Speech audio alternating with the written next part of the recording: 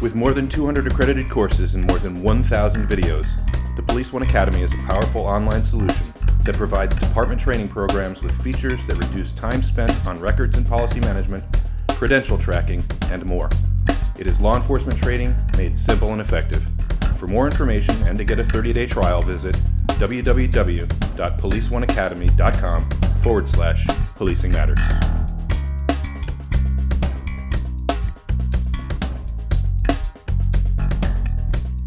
Hello, and thank you for clicking, and thank you for listening to Policing Matters, the Police One podcast. I'm Doug Wiley. Hi, this is Jim Dudley. Jim, in mid-April, now we're in midsummer now, but in mid-April, cops were called to a Philadelphia Starbucks because two patrons, actually they weren't patrons, they were just persons at the time, they hadn't purchased anything.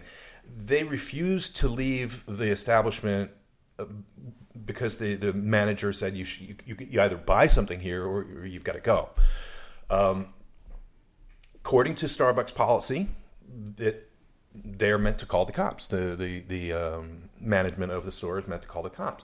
In another incident, a Yale University student who was napping in one of those kind of like common dorm room spaces where there's a bunch of couches and what have you. Some other student said, she doesn't look like she belongs here, and they called the cops, as opposed to tapping her on the shoulder and saying, hey, do you live here, or why are you here? Cops are called to deal with unruly children in schools. Cops are called to deal with parents who can't parent their kids. Some of these call-outs, some of these calls for service are just absolutely absurd, and all they're really going to do is get egg in the face of the police officer, because like in Philadelphia, naturally there's a camera everywhere. They got 5 or 6 or whatever guys come into the establishment to remove these two patrons, which was according to Starbucks policy. It just didn't look good. The optics of it were negative. What do you think? Well, I think it's interesting that you left race out of both incidents. That race was the defining issue, and I think personally, anecdotally, I've seen homeless-looking people removed from Starbucks. No video was taken. Cops were not accused of any wrongdoing. That if some place has a trespassing policy, they can have people removed, and there's a penal code section for it. So, but I think the crux of the matter came down that both incidents involved in Starbucks Philadelphia, 2 African American men at Yale. In the common area of the dorm room, it was an African American female. And so the police are called by a caller who calls dispatch, but the news sees it as the police doing wrong. And I think that's where we've got to be a little more strategic in our response to those kinds of calls. Another interesting one happened here in the Bay Area in Oakland at Lake Merritt. A bunch of mixed race individuals were having a barbecue. A woman is shown on a video calling 911 because she didn't believe that they had a permit to barbecue. Well, okay, say you're a police officer responding to this. This is when you have a weapon in your toolkit, and it's called discretion. Right. Yeah. And nothing dictates that you are to take custody of these unlawful arrests or unlawful detentions, that you can start by interrogating the caller. I was just going to raise that very issue. And find out, well, exactly why did you call? And, this woman says she has a room on this floor, and aren't these couches for lounging? And isn't that what she's doing? Or for the Starbucks manager, I think that's a little bit of a different situation, because these individuals haven't purchased anything. They are in a store, and a store can say no shirt, no shoes, no service. And if you violate any of those, you're out. But they were wearing shoes and shirts, right? So. But they're in the and believe me, I'm not defending Starbucks. I'm just saying that if the policy says you're inside, you're asking to use the facilities, and you're not buying anything, you're occupying a table. I mean, that's kind of the norm at Starbucks anyhow. People are interviewing jobs, and people spend And not just Starbucks, but you fill in the blank coffee shop. There's a mom and pop shop right around the corner from my house, and you could see people there for hours and hours and hours. Right. Part of the concept of this for the proprietor of, say, a coffee shop is to make the place look busy and to invite more customers. Now, if you're taking up a space and a paying customer has no space to sit down, then, okay, I'm beginning to see at least some justification. But I was going to say, put the onus of responsibility on the caller and ask them, okay, so what precisely is the problem here? And can we resolve this in a way that doesn't involve me trying to put somebody in handcuffs? Right.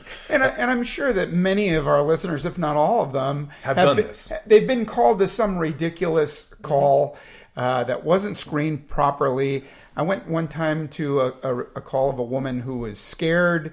The caller didn't indicate why. I think it was a hang-up. I get there, and it's this 85-year-old woman who's afraid because her light over her doorway went out. So in answer to that age-old question of how many cops does it take to change a light bulb, that was me. It was one. The answer is one. So it doesn't take a full-blown investigation to figure out that these calls are not no-brainers. A quick interview of the caller, a brief explanation can be given to them that this activity is not illegal or illicit. You can be courteous but firm. That's the important part, so that you avoid a callback and you avoid a complaint. Because obviously, somebody with this kind of amount of time on their hands will surely pick up that phone and call back. Absolutely. And ask for a supervisor because the cops didn't do what they wanted them to. I think there's 3 solutions here. One is a good dispatcher. A good dispatcher will never put out things that they shouldn't.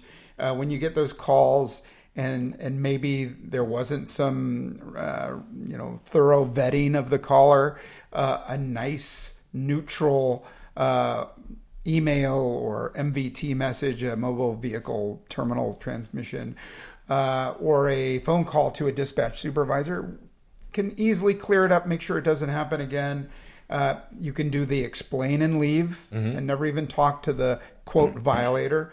And third, if a caller is asking you to make the citizen's arrest, and it is a borderline infraction, again, that's where discretion kicks in. And you have that authority to say not everybody goes to jail. You can admonish. You can say you're going to make a report. If the person insists on a custodial arrest, here in California, 849B of the Penal Code says that you can take the custody, technically release them immediately, give them an 849B slip saying that it was a detention only and not an arrest, and then you follow it up with a 2-liner report, and all the bases are covered. Again, not everybody goes to jail. Yeah. I do want to get back to kind of placing the onus of responsibility on the citizens who are perceiving themselves to be the victim of something. Right? Not too many years ago, I worked at a bar. It wasn't the roughest room in the city, but I worked at a bar. I was the bouncer, I was the bartender, I was handyman, and everything else. Never once in 5 years of working there had I called the cops. And we had drunk people all night, every night. And you have to figure out a way to manage them. I don't have to talk them into handcuffs, but I have to talk them out of the building. Right. You don't have to go home, but you can't stay here. And there's so many people who don't want to have the responsibility of enforcing their own rules, or like manager in that Starbucks, which, by the way, the Starbucks has completely changed their tune on non-paying citizens sitting in their stores. They've completely changed that. Right. Because of the optics of that Philadelphia incident.